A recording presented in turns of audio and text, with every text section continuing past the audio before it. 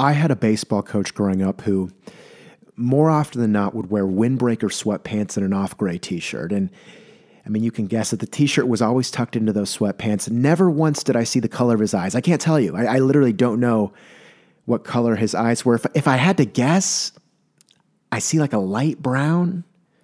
I just never saw them. They were always behind the tinted shades of some Oakley sunglasses. And those Oakley sunglasses always on. If it was sunny, if it was cloudy, maybe a light drizzle here and there, always had them on. He was a very intense man, very competitive. He was a yeller too, when it would not be afraid to call you out. I can remember it was after practice, and he had us all gathered around the pitching mound.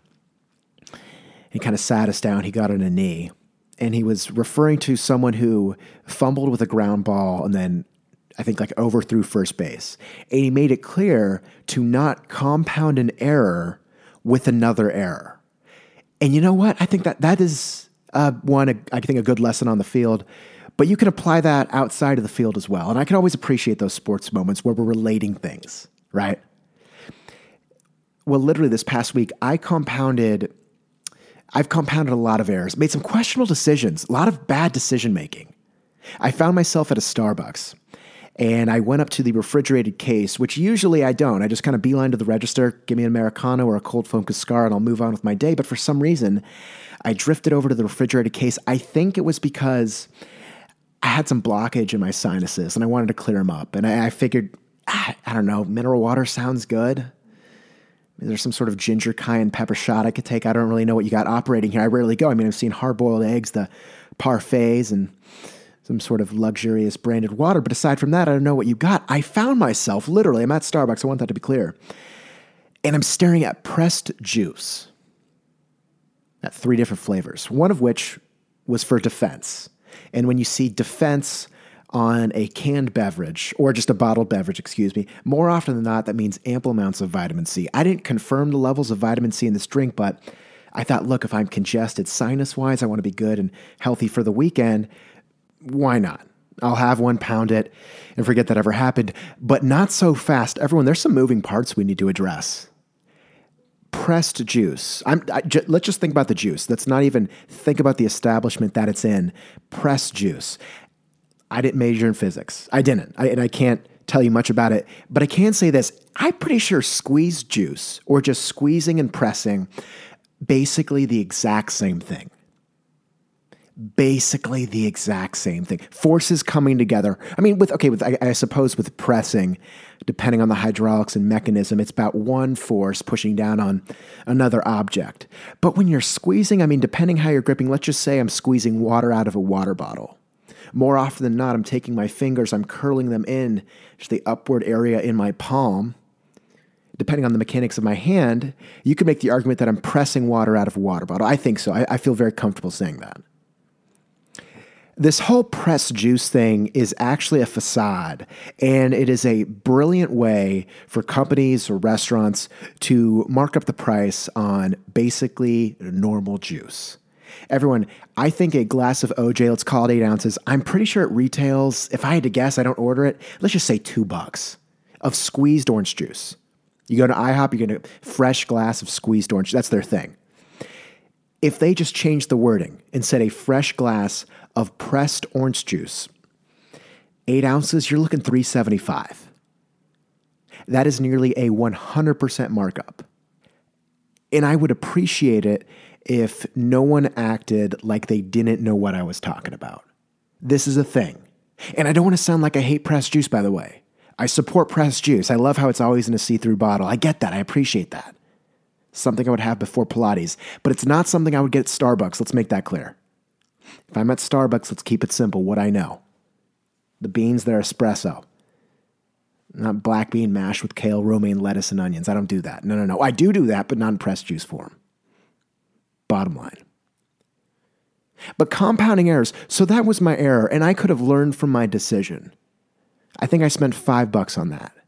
It took me maybe 3 minutes to drink, and I could have gotten, I think, as much joy or satisfaction if I maybe had one Jolly Rancher. It was a sweet beverage. Sinus-wise, I think I'm still clogged. I think I'm still a little blocked up there. Ample vitamin C? I don't think so. But I go on with my day.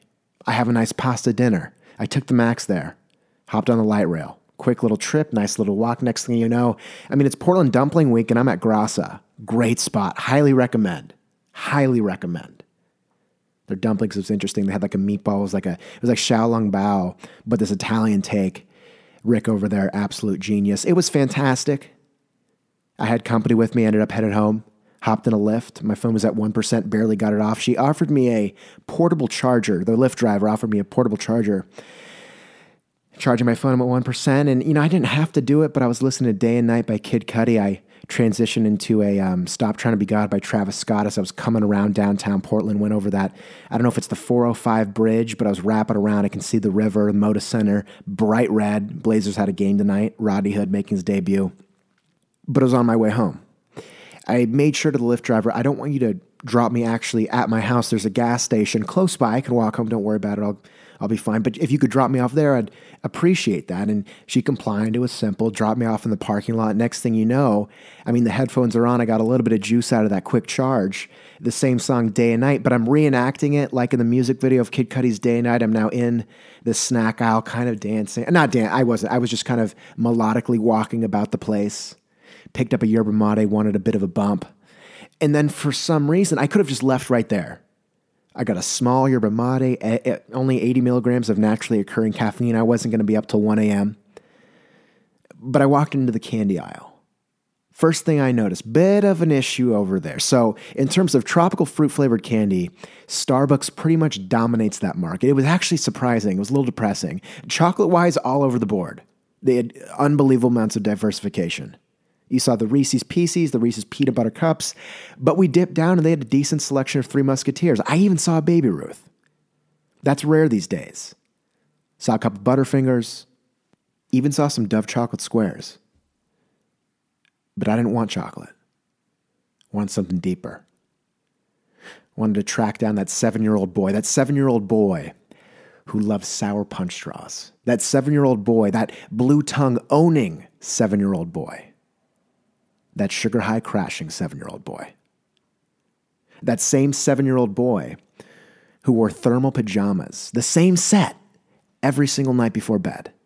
And it was in those thermal pajamas that 7-year-old boy looked at himself in the mirror, foaming at the mouth with Colgate, brushing vigorously, relentlessly, providing the exact same amount of concentrated energy to each and every single pearly white, as if trying to relinquish them from once benign but now vexatious cavities that rudely, but I think understandably, made their way into his mouth.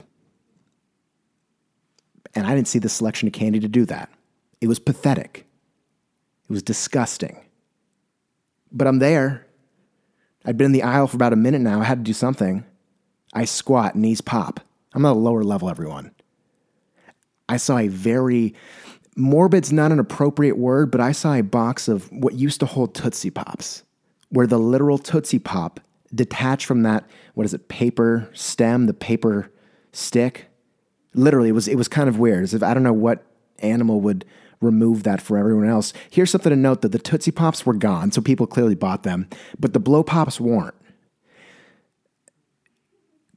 Here's my thing, Blow Pops are terrible. We'll talk about that some other time. The point being, I ended up settling for this elongated Laffy Taffy. It might have been off-brand. It said sour green apple. For some reason, I caved. I got 2 of them, 33 cents. Why not?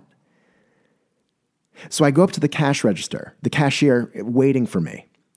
I've got 80 milligrams of naturally occurring caffeine in my left hand, and I believe about 36 inches of off-brand Laffy Taffy in my right. Everyone, it was 8 p.m. on a Wednesday. That's compounding some errors. That's making some bad decisions.